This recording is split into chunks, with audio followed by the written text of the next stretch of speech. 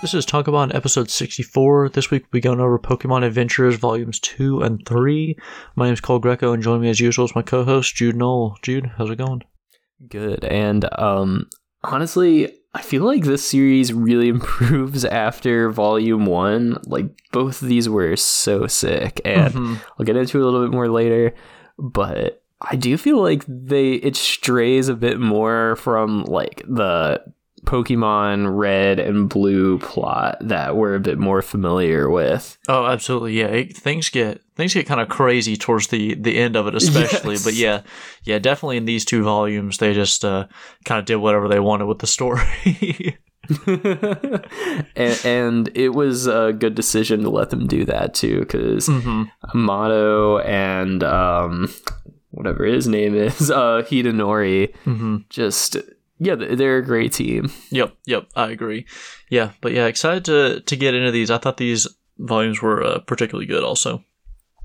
Yeah, so mind if I just get started on volume 2? Let's do it. Alright, so in chapter 15, things kick off when Red's Bulbasaur evolves into an Ivysaur after defeating a Primeape. He then gets scammed out of 6,000 Pokecoins by a girl who sells him a collection of bogus items. Later, Red video chats with Oak, who tells him that Charmander has also evolved into Charmeleon, but he has no idea what's become of Squirtle because it was stolen from his lab. Leaving the center, Red catches the girl, who we find out is named Green, and chases after her and her Wartortle. He manages to beat her and take his money back, but later finds out that she swiped his 2 gym badges in the process. Any notes on 15? Nothing really. My one thing is that I forgot how much happens over the course of these 2 volumes. Yeah, it's crazy. But I guess my one note is, when did we ever actually see Red get the second badge from Misty? Because remember we talked about it a little bit last episode, but I don't remember actually like them showing that. It may have been just like one panel that we both kind of forgot about, but it may have just like kind of been implied that it happened. I really like Green as a character. I think she's probably my favorite part of both of these volumes. Yeah, I think she's the best of the the trio we have. And I also like, as the series sort of progresses, we see them trying to visualize all of these game mechanics. And I do like the image of Pikachu like actually putting on these in-game items, which is something you don't see in the Pokemon anime at all. I don't even know if they really, like, outside of like a berry, they never really use like items in the series. And here we've got him like wearing like a headband and some armor. And we even see something like it was like a HP up or something like that. And yeah, that's sick. Yeah, I wish we saw more of that, because, items are such a big part of the game and of like the card game. Like, you're always like, equipping your Pokemon with like whatever, the choice band or, stuff like that. So yeah, I wish we like saw more of that in the other Pokemon media, when it's like, oh, this Pokemon's got the choice scarf on, so now it's super fast, but it only uses one attack. Like, that would be like a cool, you can have some like fun story and like battle things with that, I think. Yeah, you get so much more of this in the manga than you do in the anime, which is kind of a shame. Yeah. I kind of doubt it, but it would be nice to see in this new iteration of the Pokemon anime some more like, strategy and in-game mechanics actually being reflected, but I really doubt that. Yeah, I'd be surprised, but we can cross our fingers.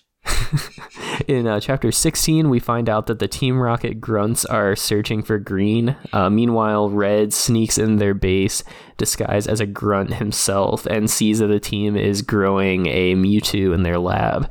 To finish him, they need more Mew cells or this disc that Green apparently stole from them.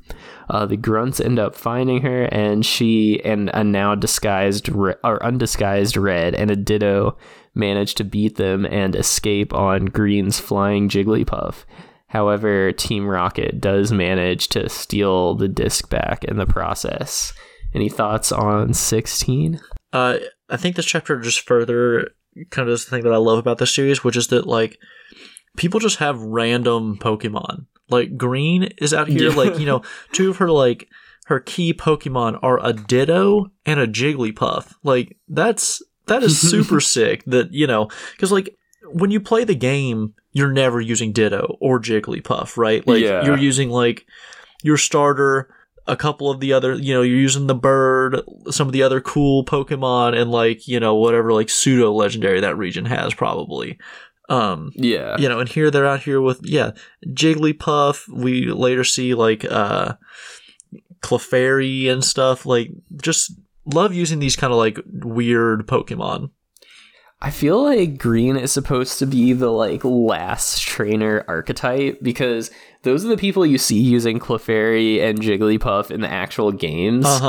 And she's kind of designed similarly. So that's my fan theory, is that like she's a last trainer. That makes sense. Yeah, because Red and Blue are obviously after like the protagonist and the like the rival in the Gen 1 games, but she doesn't really have a person. So yeah, that makes sense. I like how the plot really made a huge leap from the last chapter to this one, though, because it's just like all of a sudden, for some reason, Red has like broken into the Team Rocket base just to like find out what's going on. All right, so in chapter 17, Red and Green sneak back into the Rocket base, and Green reveals that the disc Team Rocket stole back from her was actually a fake that she created, and she tells Red that she's after Mew in order to like make money off of the fame that comes from discovering a new Pokemon species. They use special goggles to track Mew down and end up finding it pretty much at the same time as Team Rocket. Both groups fight for their right to catch Mew, but Mew uses an attack to knock all of Team Rocket out and disappear, but not before Green gets a photo of it. And this one was a really, really fun chapter too. I love the way that Mew's drawn. He's like so shiny looking. He's got this like gleaming head. Yep. Yeah, and Jinx is just a particularly terrifying Pokemon. Whoever designed that thing, like, man, I hope they were fired immediately. That is just a horrific design. I love how big Mew's feet are. I don't remember if they looked like that in the games, but man, he looks freaky. Yeah, Mew does not look like that now. Yeah, with like the tiny arms, just gigantic feet. Yeah. I do like Mewtwo's just like in this bath of, you know, goo or whatever, and its body is like dissolving or like, I guess, like forming together. You know, they did a good job of with Mewtwo, I feel like. And I do appreciate yet like another game item / mechanic being revealed, because I feel like the goggles that Green uses are supposed to be like the Sylph scope from the games. Yeah, that lets you see like the ghost Pokemon or whatever. Yeah, they definitely like changed it a little bit, but that's kind of how I imagined it. It also looks a little bit like the EXP share item from the true. From I don't remember what it looks like in the games, but in the card game, it's a pretty common card right now, so you see it a lot. It looks very similar. Yeah, I remember, I think in Fire, like the Fire Red, Leaf Green games later, it looks very similar to that. Okay, so then yeah. Funny. Yeah. In chapter 18, Red catches up with Blue, who just cashed in like a huge stack of Game Corner coins to buy a Porygon, but he's struggling to train it. The two accidentally swap their Pokemon collections after bumping into each other, and spend the chapter training each other's teams before they trade back. While they're apart, Red evolves Blue's Machoke into a Machamp and also catches him a Ninetales, which he will not give back to Red. This chapter was really fun, and I loved the image of Blue like walking through the game corner with just this like giant thing of Chuck E. Cheese tokens. Yep. Yeah, this chapter was awesome. Wish they had like shown how much of a pain it is to actually get all those coins at the game corner without just like grinding money and buying them outright. Because man, it is a nightmare to get that Porygon or the Dratini from the game corner. But yeah, this chapter is sick. Love all the ones of Blue, like training up Red's Pokemon, and like at the end he's riding the bike and they're like just cruising after him. Also a good panel in the middle where Red tries to get Charmeleon to attack, and it's just like this super goofy looking, like totally flat image of the Charmeleon. He's like not responding at all. I actually really like these filler chapters in the Pokemon manga. Usually I'm like, let's get things moving, but these are really fun, and it's always cool to see like, people, how they interact with a different team of Pokemon. I love that Blue is like having them run suicide laps. Yep.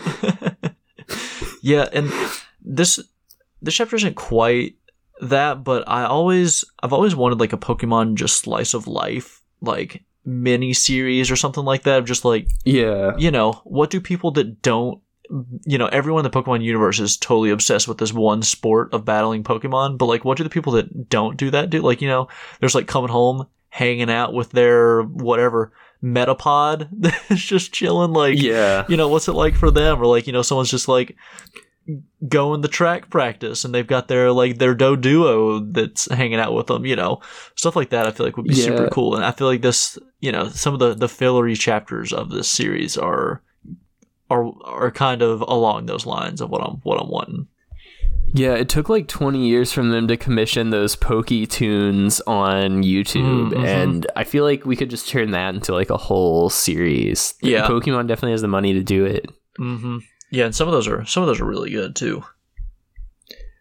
In chapter 19, in Celadon City, Red meets Erica, who won't challenge him to a gym battle unless he can prove himself by catching a rare Eevee.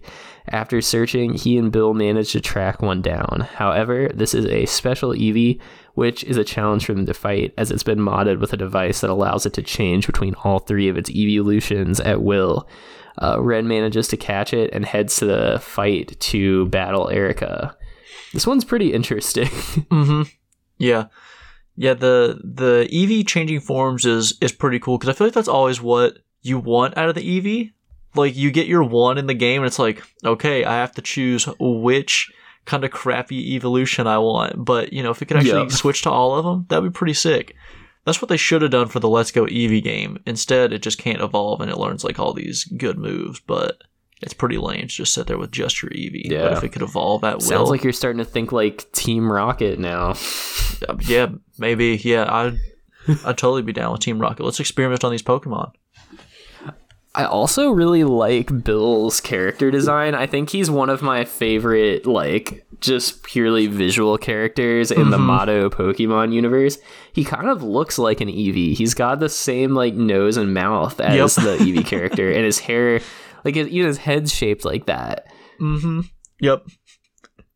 Also, good panel here of what is the Drowsy has been just like cut up with like the Razor Leaf or something like that.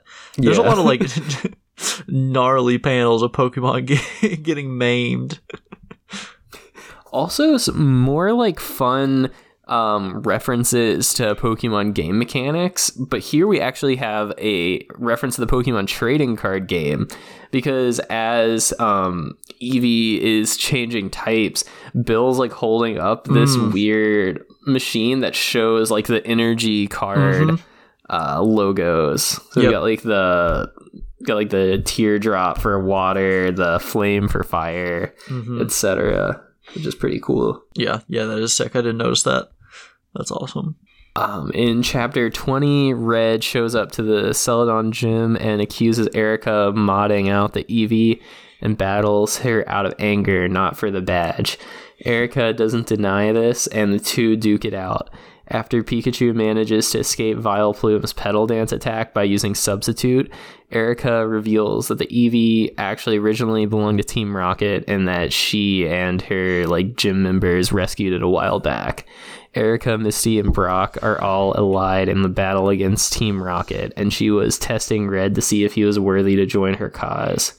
Red accepts and then keeps on moving with his journey. Yeah, this is where the story starts to get crazy and really starts to move away from the traditional red-blue plot line, which is sick. I love this. Yeah, there are gym leaders in the games that are have kind of a sinister vibe, but I don't think any of them are villains. And here, you know, whatever, half the gyms are bad guys. Yeah, exactly. And I also appreciate too, before we saw Brock having them battle inside of wrestling or boxing ring, and we sort of have the return of the ring here, except it's more just a flat surface. Yep. Yeah. Also, the panel of Pikachu using the substitute to get out of the Petal Dance. That one looks pretty cool. He's just breaking out of this shell. Yeah, the battles here are really interesting. They feel more like a battle anime or manga than they do in the Pokemon anime, which is cool. Yeah, they're a lot more strategic too. It's not just oh, this type is better than the other type. It feels more like how it may actually play out were this to happen in real life. Yeah, and it's not just Dragon Ball Z Kamehamehas blasting against each other, let's see who's just the strongest one wins out kind of deal. Like you said, there's a little more strategy to it. And here we have a sort of 2-part filler arc. I'll just read the summaries of both chapters back to back, and then we can talk about them together. But this is a Jurassic Park themed 2-chapter filler arc where Red gets lost in the Safari Zone and captures a Nidoqueen after accidentally angering a couple of giant Nidoking. With the help of a robotic Pidgeot, he goes on the run from these 2 beasts, but is attacked by a Victory Bell. In the next chapter, he narrowly escapes being eaten by a whole family of Bellsprout, Weepin' Bell, and Victory Bell by using his Pokeflute and Pokédoll items. The flute, however, lured the Nidoking into the area, and Red tricks it into attacking the Weepin' Bell, which he captures and then uses to battle Nidoking. By the time he finds the exit and is reunited with Pikachu, he has pretty much captured the majority of the Pokemon in the Safari Zone. These 2 were pretty fun as well, and I appreciated all of the Jurassic Park homages. Yep. I love even kind of the way they implemented the actual Safari Zone rules in it, where you can't bring your Pokemon, you have to use their Safari balls. You're using rocks to sort of fight the Pokemon to catch them. I thought that was pretty cool. I don't remember where Victory Bell sort of falls in the Kanto Pokemon meta tier list, but man, Victory Bell seems like a beast in the manga universe. Yeah, I was gonna say, he's a monster. He's out here just eating humans whole, out here taking down these other giant Pokemon. Yep, he's pretty terrifying. Yeah, Victory Bell is a pretty sick Pokemon too, and there's one panel where it stabs into, is this supposed to be a Rattata or something like that? He stabs into a Pokemon and drains it. It's pretty. Yeah, there's some intense panels in this, man. Yeah, it only gets darker from here too. That's what's so crazy about it. Yep. But this is a fun chapter, and in the second chapter, there's a lot of cool chibi illustrations, especially on the last couple of pages that are pretty cool. Yep. In chapter 23, we catch up with Red and a man who, unbeknownst to him, is Giovanni after they've been fossil hunting outside of Pewter City. They take the fossils to the Pewter Museum, which just so happens to be a blaze set on fire by 2 Magmar. Red uses a Sandshrew and a Snorlax to put out the fire without hurting the Magmar, which Giovanni finds weak and annoying. As Red leaves, he freezes the Magmar with his Cloyster and absolutely obliterates their icy corpses. believing that such a compassionate kid is no threat to Team Rocket. Another really cool chapter, and I love the way that Giovanni looks when he's like ridiculous. Disguising himself as a normal dude. He's got his hands in his like jacket pockets at all times. Basically just like his face is just like 3 lines, just like 2 little closed eyes and a smile. Yep, he's drawn so much more plainly than everyone else. He looks like a character from like a Tezuka manga or something like that. Just like so exactly. Bare bones. Looks hilarious. But man, this is a brutal like final few pages.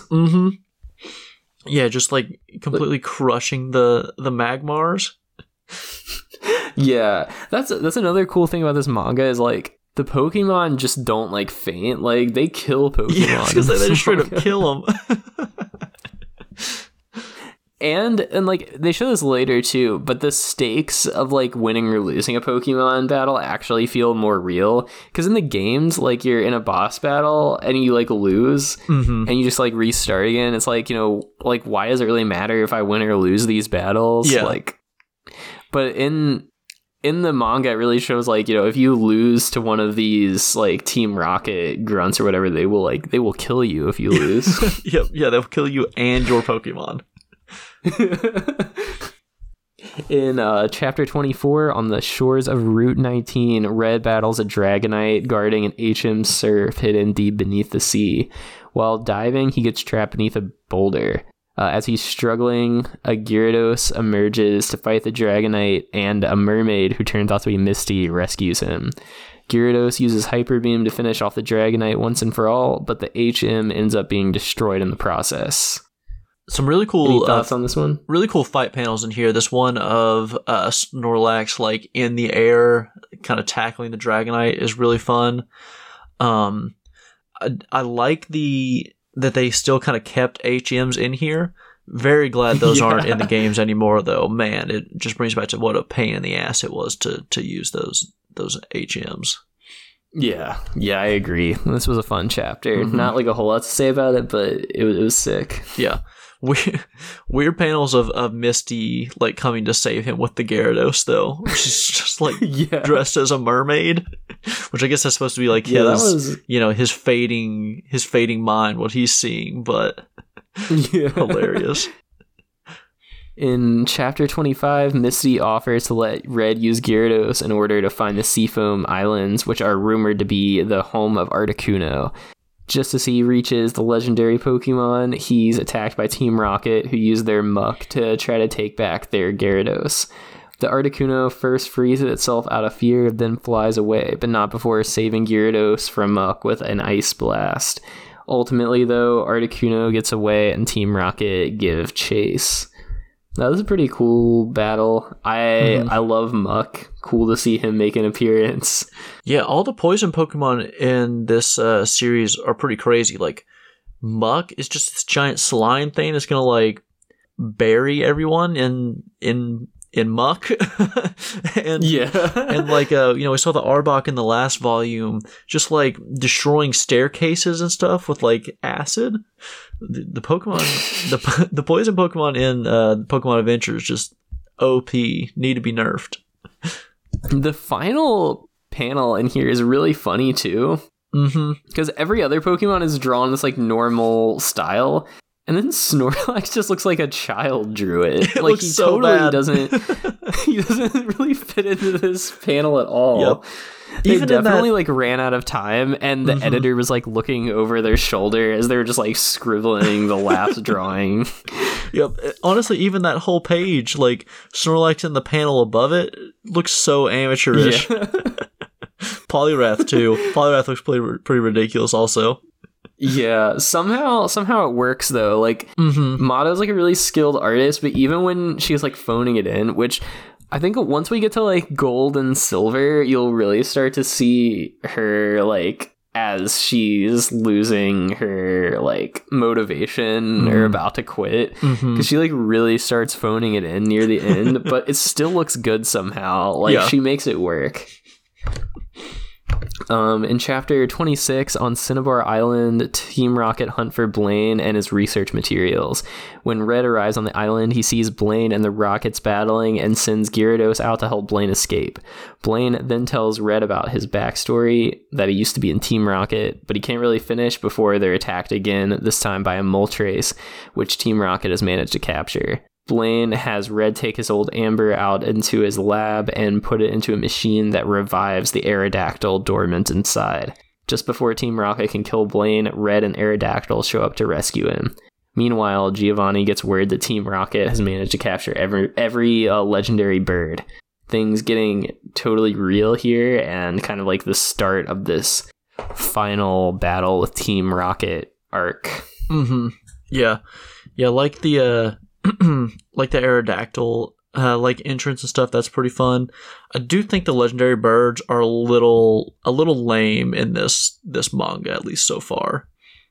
Yeah, I was never like the biggest fan of them in general, like even in the games though. Yeah, that's fair. Yeah, like it, and this did show me too, like even just design wise how lame Moltres is. It just looks like a chicken with like flaming wings. Yup. Okay, Aerodactyl looks really dopey in this chapter too. Mm-hmm. Yeah, well, and it comes out of the machine with just like this slime all over it, and then the next panel just looks ridiculous. It's just got this like plain look on its face. Yeah, he looks like a Barney character or something, like totally unintimidating compared to like how he looks in every other Pokemon media. Yep. Mm-hmm. And finally, in chapter 27, Green and Blue are trapped outside of Saffron City due to the massive force field around the town. Meanwhile, Red returns to Pallet Town, where a surprisingly evil-looking Professor Oak, who's actually the psychic gym leader Sabrina in this sort of like weird, illusory disguise, battles him. When she finally reveals herself, she tells Red that Oak is actually kidnapped inside of Rocket headquarters along with the entire town. Wild stuff. Yes, they just kidnapped the entire town. It's interesting to see how like important Pallet Town actually is in the world of the manga, because in the game it's just like, yeah, it's just Pallet Town, but here, and they go into it more later, but they're just like, yeah, Pallet Town is like the spiritual epicenter of the Kanto region of Pokemon. Yeah, and in the game it's like 2 houses and a lab. Yeah, that's the crazy thing. It's like there's like a whole like town with like tons of people. But even they show like a wider shot of the town, and there's still like 4 buildings there. Yeah. Like where are all these people? To be fair, in this series, except for this one like huge cityscape in the beginning of this chapter, every town is just like 3 buildings. Good point. Yeah, and then there's like 45 townspeople like chasing after some Pokemon. Yeah. The evil Professor Oak is so cool looking in this chapter.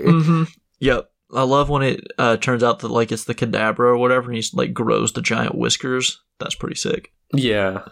This kind of reminds me of that sort of like hidden Professor Oak boss battle that's inside of Red and Blue if you like hack into the game. I guess this is what it was supposed to be. I like to at the end of the volume, it shows this page that has like the Pokemon that's on Red's teams and like their levels and their nicknames and stuff. I do like the idea of nicknaming the Pokemon. It's a shame we don't like actually see that used throughout, but Pikachu is level 21, Ivysaur is level 38, so he should be a Venusaur already. Poliwrath is 40. True. Snorlax 31, Gyarados 29, and then Aerodactyl 25. Pikachu's his weakest Pokemon. He uses Pikachu all the time.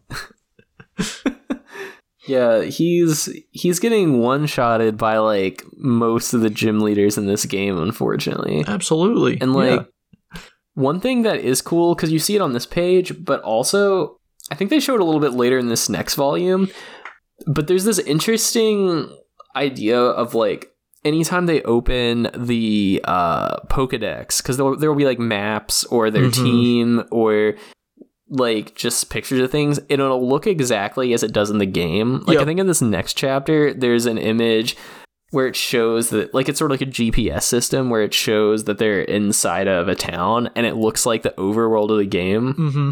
So it kind of raises this interesting concept of, like, the game actually being what the characters in universe are seeing when they look at their Pokedex.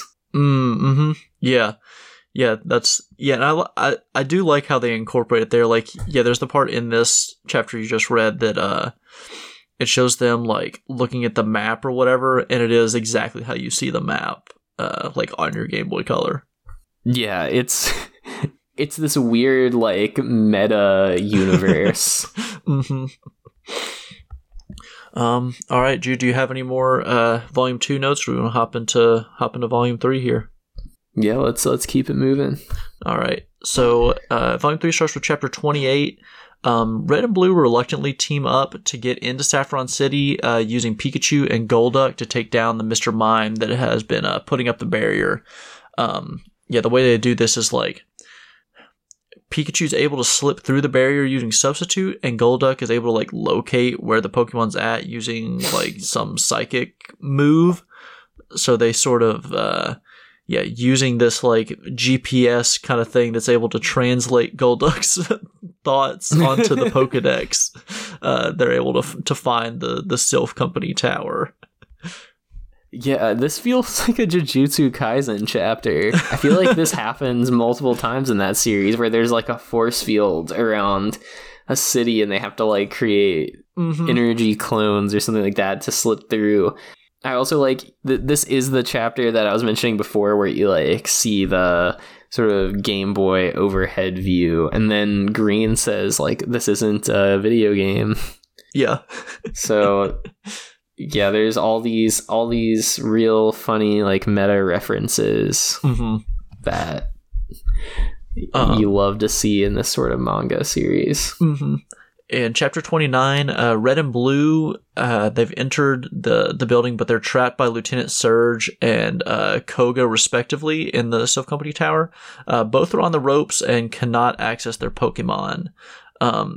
Blue is getting like suffocated by like the muck here or whatever,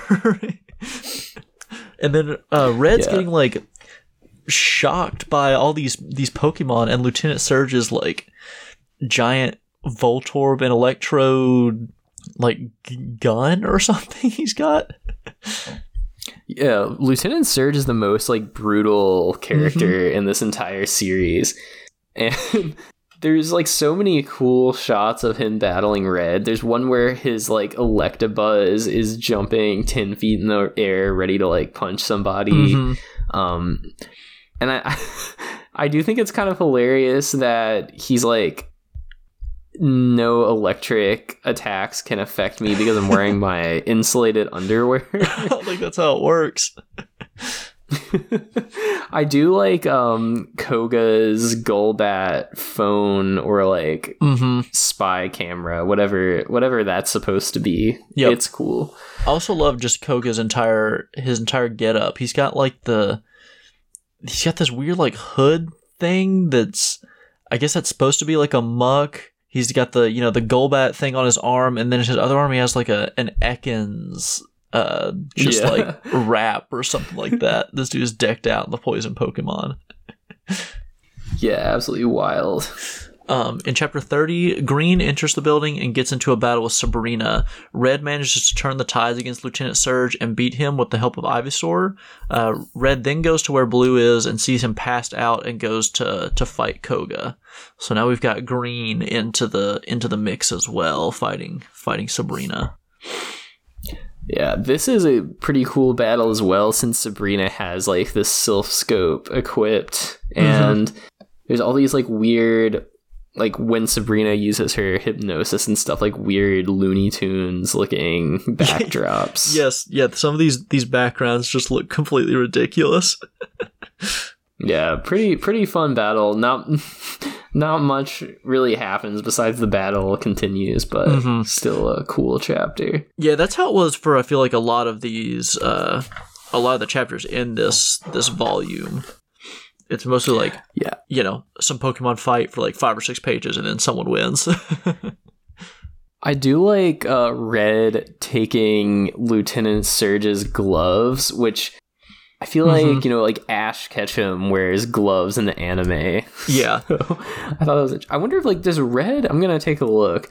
Does Red wear like gloves in the Pokemon concept art, or is that something they sort of like add in the anime? I don't know. Yeah, I'm not sure.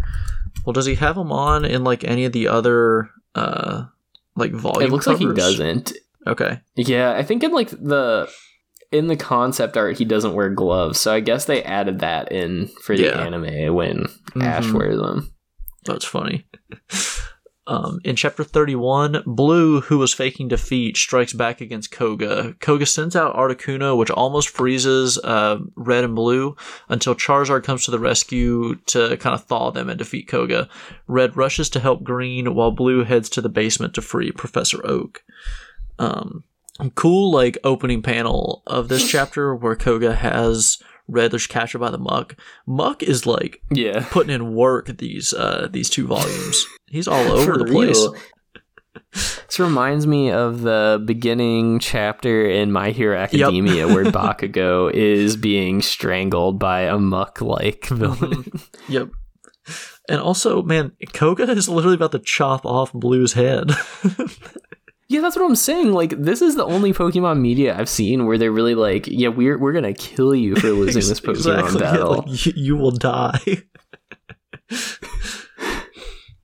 Yeah, even by like shonen standards, this is pretty dark. Yeah, I don't think there's any places in Naruto where they're like, I'm going to chop your head off.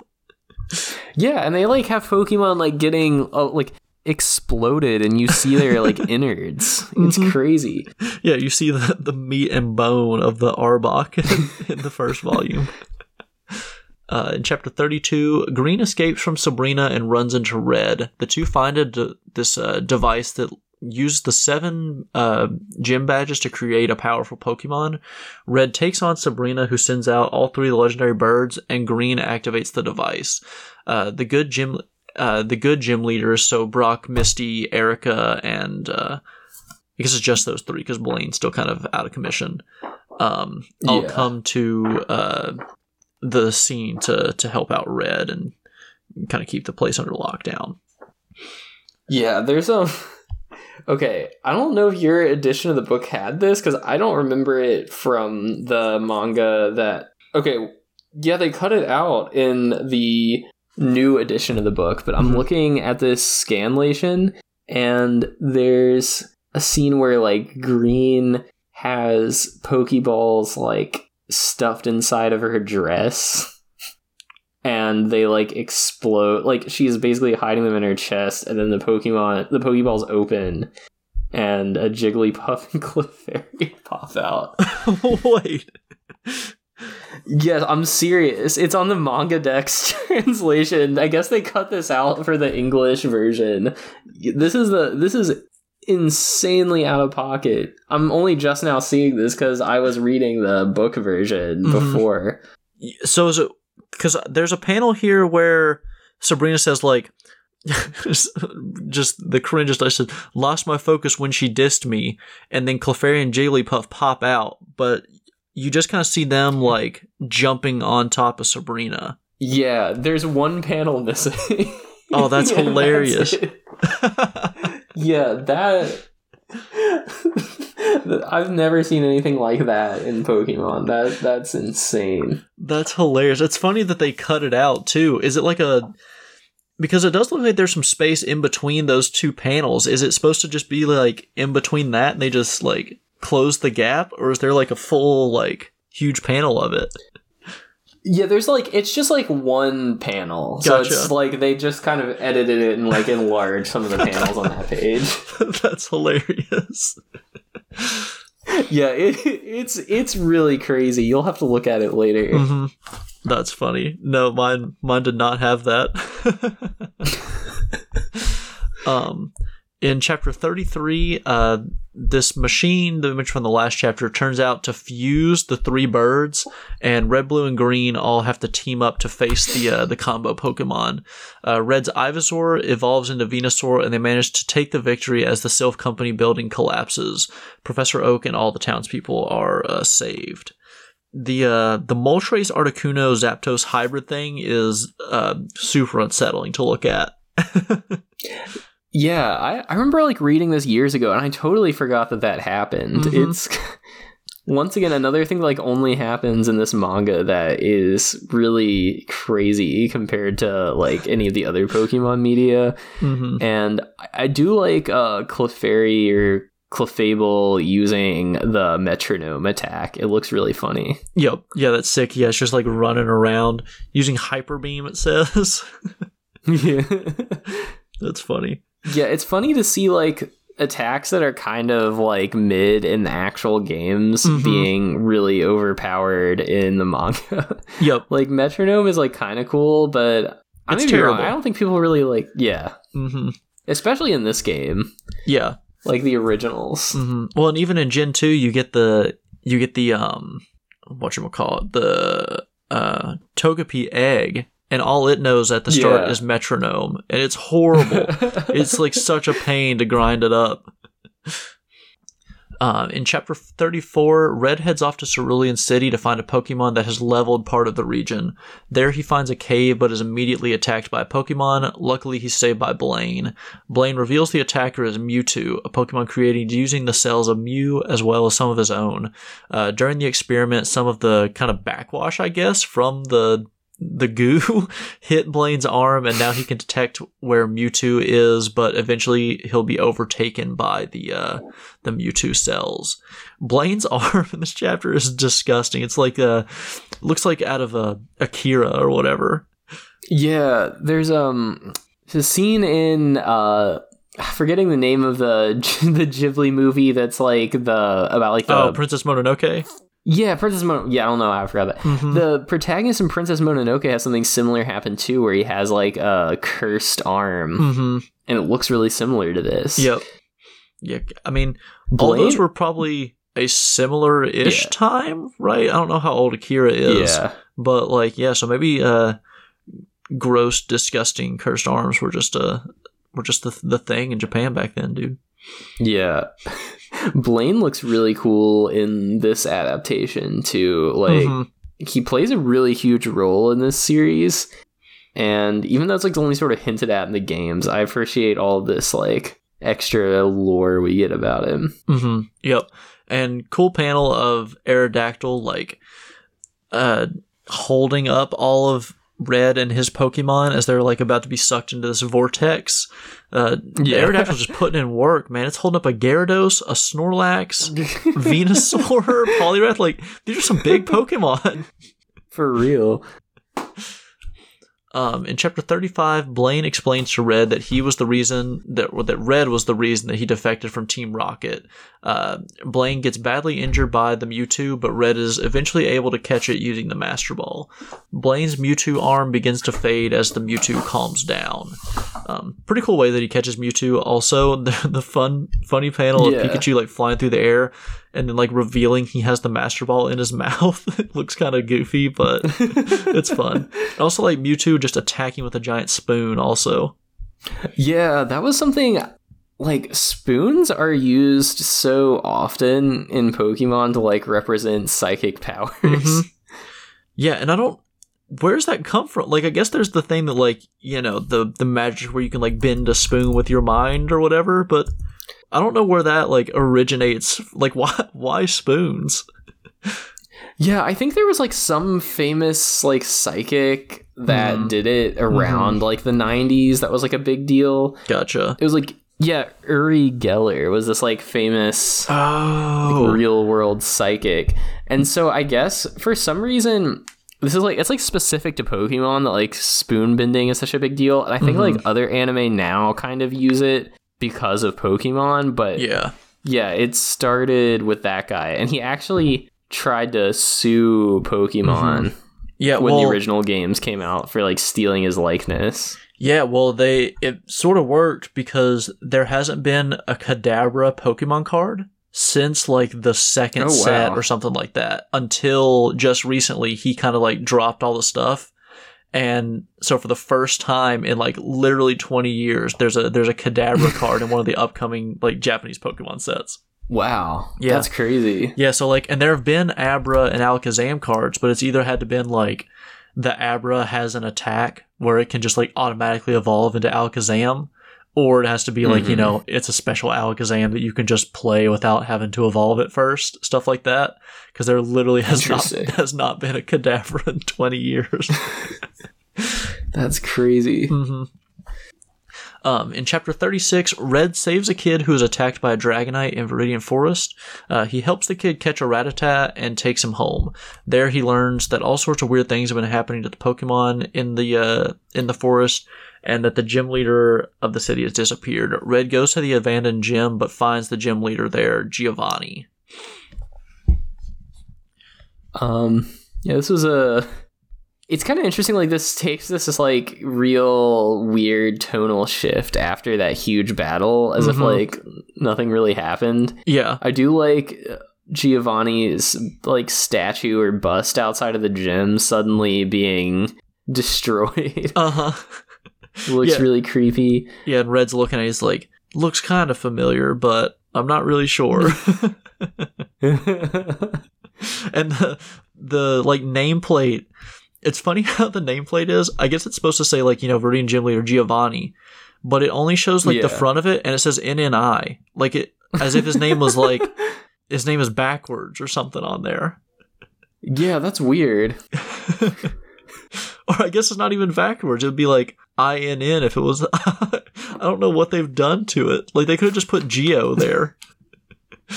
Well, that's like the one I'm looking at now, which is like a, you know, fan scanlation, actually did change it to Geo. So I guess they were like, you know, what's going on here? That's funny. But looking at the official one now, yeah, it is totally backward. I guess they were trying to make it more like true to the Japanese right to left, but yeah, that's what I was thinking too. But it didn't work. They didn't need to do all that. Yeah, it's pretty rough.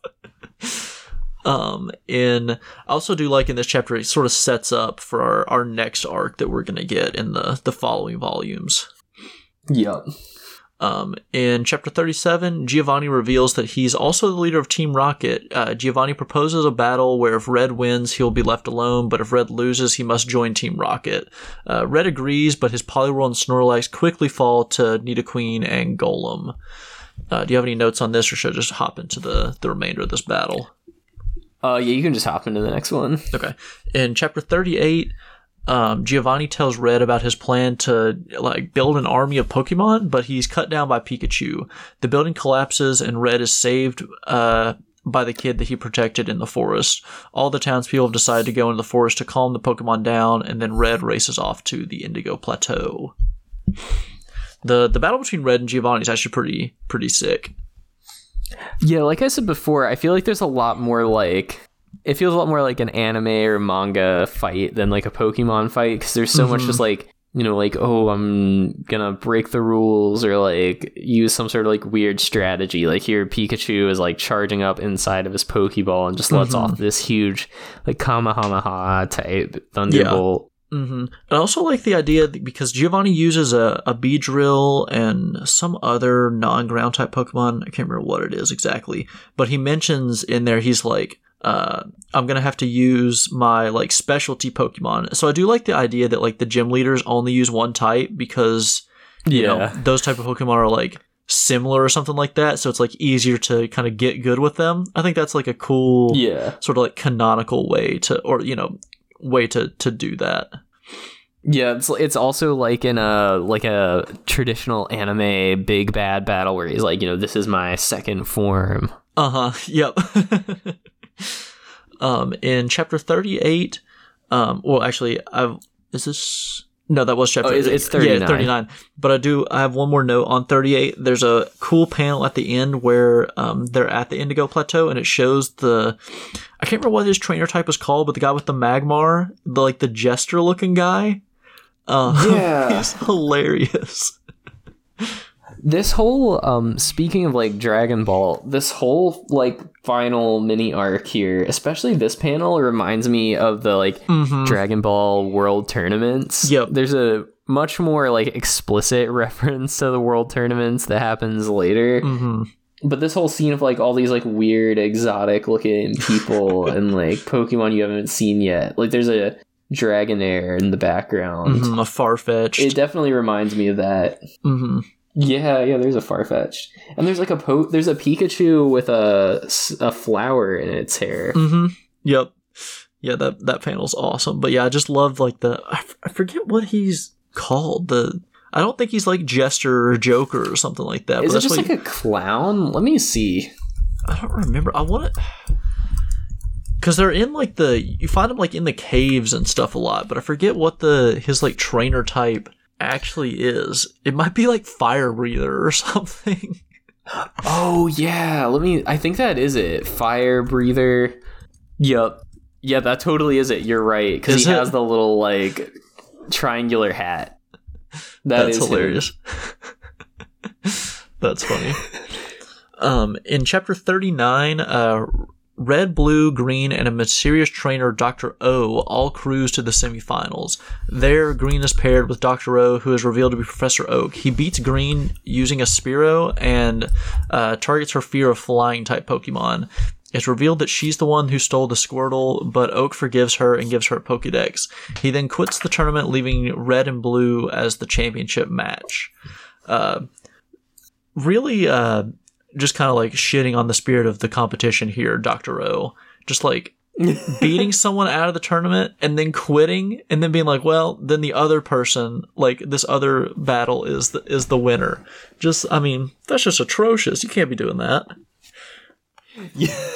Yeah, and here we once again, like I said before, we've got this sort of like, I feel like this is a Dragon Ball homage to Master Roshi, like showing up in the tournament as another dude with like a sort of martial arts like MMA pro disguise on. Yep. And I do also like that once again the screens at the like tournament have the same graphics that you see in the Pokemon game with like the HP bars and stuff like that. Yeah, I do love how they refer to like the HP and like the health bar and stuff. Sort of like they monitor their Pokemon the same way you do when you're playing the game. Yeah, I'm kind of sad though because I would have really liked to have seen a battle between Green or Blue. You know, she said she was one-shotting entire teams with a Jigglypuff, which is kind of crazy. Yeah, that's wild. I don't know how she was doing that. This Jigglypuff must be like level 100. Well, I mean, yeah, if Red's still rocking the level 21 Pikachu, then yeah, probably is. Yeah, exactly. Green might be like the greatest trainer in Kanto region aside from Professor Oak. And also, they mentioned that like every Pokemon champion has come from Pallet Town. Like, what's going on there? Yeah, this town is nuts. Yeah, and it's also revealed that is that mentioned in the game that Professor Oak was a Pokemon champion at one point? I don't think so, but I think maybe it was supposed to be with that like secret battle thing. Yeah, that makes sense. But yeah, it's like Pallet Town must have like Pokemon training camps, like an AAU team. Like literally every Pokemon champion has come from this town with like 5 houses in it. Like who are all the other champions? Yeah. Where are these other trainers at? Because do they have a championship every year? Like. Yeah, we need more lore surrounding the Pokemon tournaments because I feel like we don't even get it in like the anime really. No, like what's really going on here? Yeah, people just kind of show up. We need the Pokemon Slice of Life spinoff, but we also need the Pokemon Sports anime spinoff that just takes place at the like Pokemon League tournament. Yep, I agree. And then in our final chapter for this week, Chapter 40, Red and Blue battle with Red being victorious thanks to a combo attack from his OG trio of Poliwrath, Venusaur, and Pikachu. Fun battle here. I do like that they finally make some reference to the fact that Venusaur is like weak to fire. Yeah. It's like many times that Bill is like, Yeah, you've got your grass Pokemon out there when, like, the entire manga up till now, it just doesn't matter at all. So that was nice to see. Love this panel of Machamp and Snorlax kind of duking it out. That's pretty fun. I'm gonna be real, like, looking at his team on the final pages of this volume, it's kind of mid. Yeah, he's got a bad team comp there. He's got two water type Pokemon, right? Yeah. Yeah, what are you doing? It's just horrible. Yeah, and like an unevolved Pikachu at level 51. This Aerodactyl at 41, like, come on. Yeah, what's it doing there? Yeah, Poliwrath at 61. All right.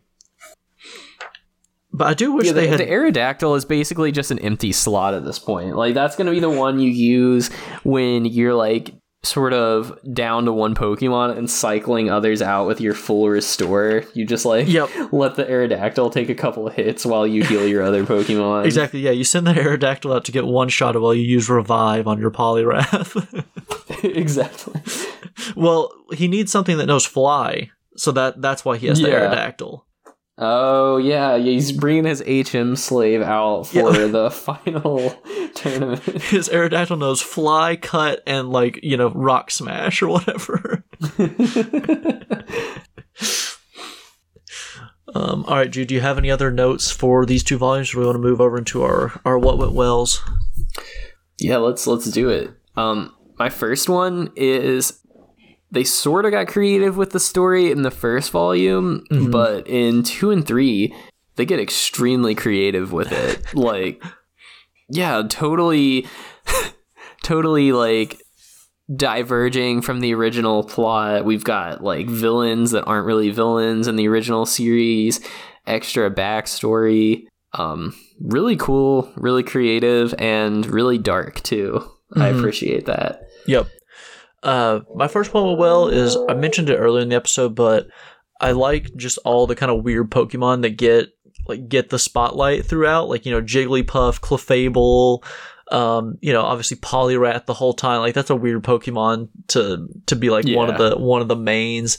You know, Professor Oak wins with a Spearow. Like, that's pretty sick. Just a lot of cool Pokemon. You know, even Muck. Like, you know, like we said, Muck is just going ham throughout these whole 2 volumes. Like, that's not like a main Pokemon. So, I think that's pretty cool. Yeah, and I think my other one is that, like, all of these, I feel like Blue and Red are kind of just, like, you know, stock characters, but these other sort of, like, main cast members they add are a lot more, like, three-dimensional as characters and bring a lot more excitement to the series. And I think Green especially is, like, a great addition to the roster of characters. Yeah. My second one, well, is just going to be the pacing in general. I love how quickly we just kind of move through this. Like, this is not a series that needed to be, like, you know, super fleshed out, super detailed. Like, I love that it's just sort of like, you know, one chapter's like, we'll set up this little, you know, mini arc, and the next chapter we'll do the fight and we'll finish it up, and then we'll start again. You know, I love that they just kind of like keep it moving, just keep churning through it. And it seems like, I could be wrong, but I imagine that's the pacing it keeps up for the rest of it, because I think every kind of generation is only like 5 to 10 volumes, so it has to move at, you know, kind of this similar pace, which, yeah, I like that a lot. It, you know, there is the chance that it could get, like, way too in the weeds, and they don't. Yeah, and that's also, like you said, I think it's also kind of just like by like they're required to move it so fast. So I'm glad they only have such like a limited time. Yeah, definitely. All right, Gio, let's head over into our gripes. What do you have?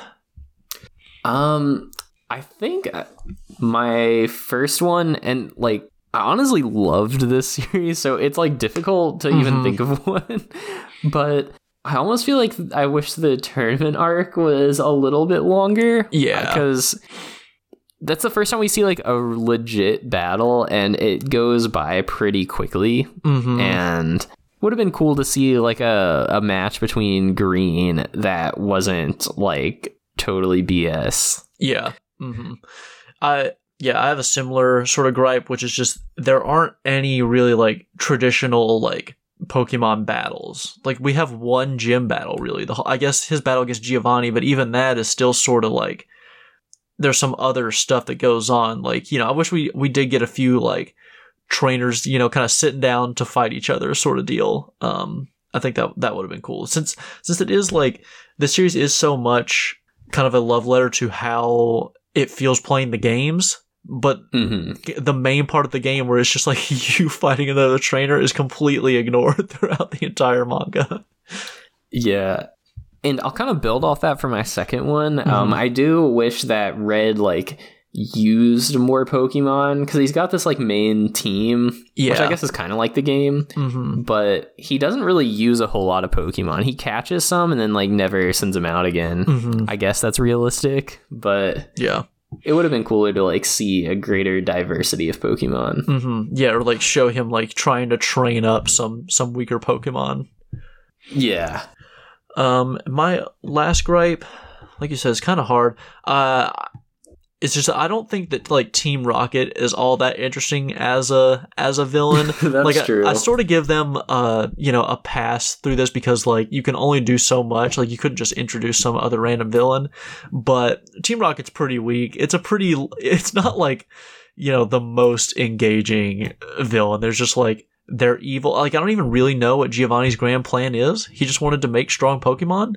That kind of seems like that's what everyone else is trying to do too. So, yeah, I think Team Rocket's a little weak. All right, Jude, who's your Pokemon or trainer of the week? Mine's got to be Green. Honestly, like great character. I will basically adds a lot more like intrigue to the main cast. Up until like the end, her motivations are like kind of up in the air as to whether she's a like good or bad character. And yeah, she's really fun. Yeah, I'm gonna go with Pikachu during mine, because Pikachu just kind of puts in work throughout the entire thing. I feel like there were many chapters where it was like, and then they were defeated by Red and his Pikachu. So gotta go with Pikachu, and I love Pikachu's attitude throughout. He's drawn just really cool. All the attacks are fun. So you know, the manga depiction of Pikachu I think way better than the anime one. Yeah. So he gets the dub this week for that. And all right, who are we putting in Poke Jail? Who's going with Officer Jenny? I'm gonna be real. I'm gonna give it to Oak this time. He really like. Not only does he allow himself to like get defeated by Sabrina and kidnapped, but the only like right after he appears, he just like ruins the Pokemon League tournament for everyone involved. Yeah. What about all those poor people that he beat along the way that never had a chance to like try in the next round? Yeah, and then like afterward, he's like, you know, stealing was wrong. I came here to tell you that. But I'm still going to let you keep the Squirtle. Yeah. It's like you couldn't have just like met up with her before the tournament and been like, hey, I want my Squirtle back. Exactly. Also, it does make me think, you know, we were saying like, where are all these champions? If Professor Oak I guess he wasn't entering as Professor Oak, but if you're allowed to enter twice, maybe Professor Oak has just won like 30 times, and that's why all the champions are from the same town. That's true. Like Professor Oak and Red's dad or something are the only people. This week I'm going to send I think I'm going to send Blue with Officer Jenny. He's kind of annoying throughout the whole thing. He doesn't really like at the end he sort of like, you know, has a change in attitude, I guess, but it's still pretty lazy, pretty weak. So yeah, I'm just gonna go with Blue. I don't find him like particularly interesting. He's better than Gary Oak from the anime, but that's not really saying a whole lot.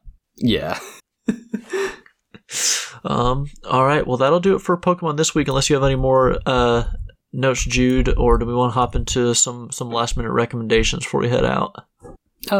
Yeah. I guess in I don't really have too many recommendations. I will say I'm very excited for this upcoming arc. This one, I never really read the Red and Blue manga as a kid, but I did read the Yellow one and really enjoyed it. Mm-hmm.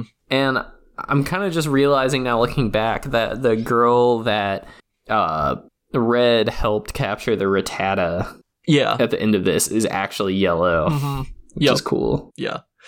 Let's see. My recommendation this week, I've been playing a decent amount of Yakuza 0, so I've recommended Yakuza Kiwami before. So I'm going to go ahead and recommend Yakuza 0. It's really good. You get to play as 2 characters in sort of 2 different locales, and both of the stories at this point, like, the Yakuza stories, I don't think are like anything super amazing, but they're pretty good. But these, the ones going on Yakuza 0, I'm like actually interested in. Like it switches you from, you do like 2 chapters as one protagonist and 2 chapters as another, and it sort of flips back and forth like that. And after the last time, like right before I had the Switch protagonist, I'm like, I really want to continue that story. So now I'm trying to like blaze through this one, and even that story is getting good again. So I feel like it's going to be this thing where I'm going to constantly flip to the other character and be like, well, I want to know what happens with that story first. But yeah, it's real good. I just unlocked, there's this real estate kind of side story mini game that you get that is like super in-depth. I think you could have made like an entire kind of mini, like $20 game on just the real estate mini game that you get. So yeah, that's my recommendation. If you got a PlayStation or a PC, check out those Yakuzas. I will say I may check this out this week if I got time and feel like it. But there's another Pokemon manga that sort of came out around the same time as the Pokemon Adventures one, which is called like Pokemon Pocket Monsters. And this one's more of like a gag series in the vein of like the Kirby manga and Mario Manga Mania. So I may check this one out. I'm looking at it right now. It looks kind of insane. Maybe that's the slice of life is Pokemon like disgusting looking. They make the Pokemon look scary, which is interesting. I mean, they are monsters, so yeah, they really do look like monsters in this. That's funny. All right, well, that'll do it for us this week. We'll have our next Shonen Jump episode on Sunday, and then we'll have volumes 4 and 5 on the middle of the week next week. So, yeah, thanks for listening. Hit us with the reviews on Spotify, Apple, or wherever.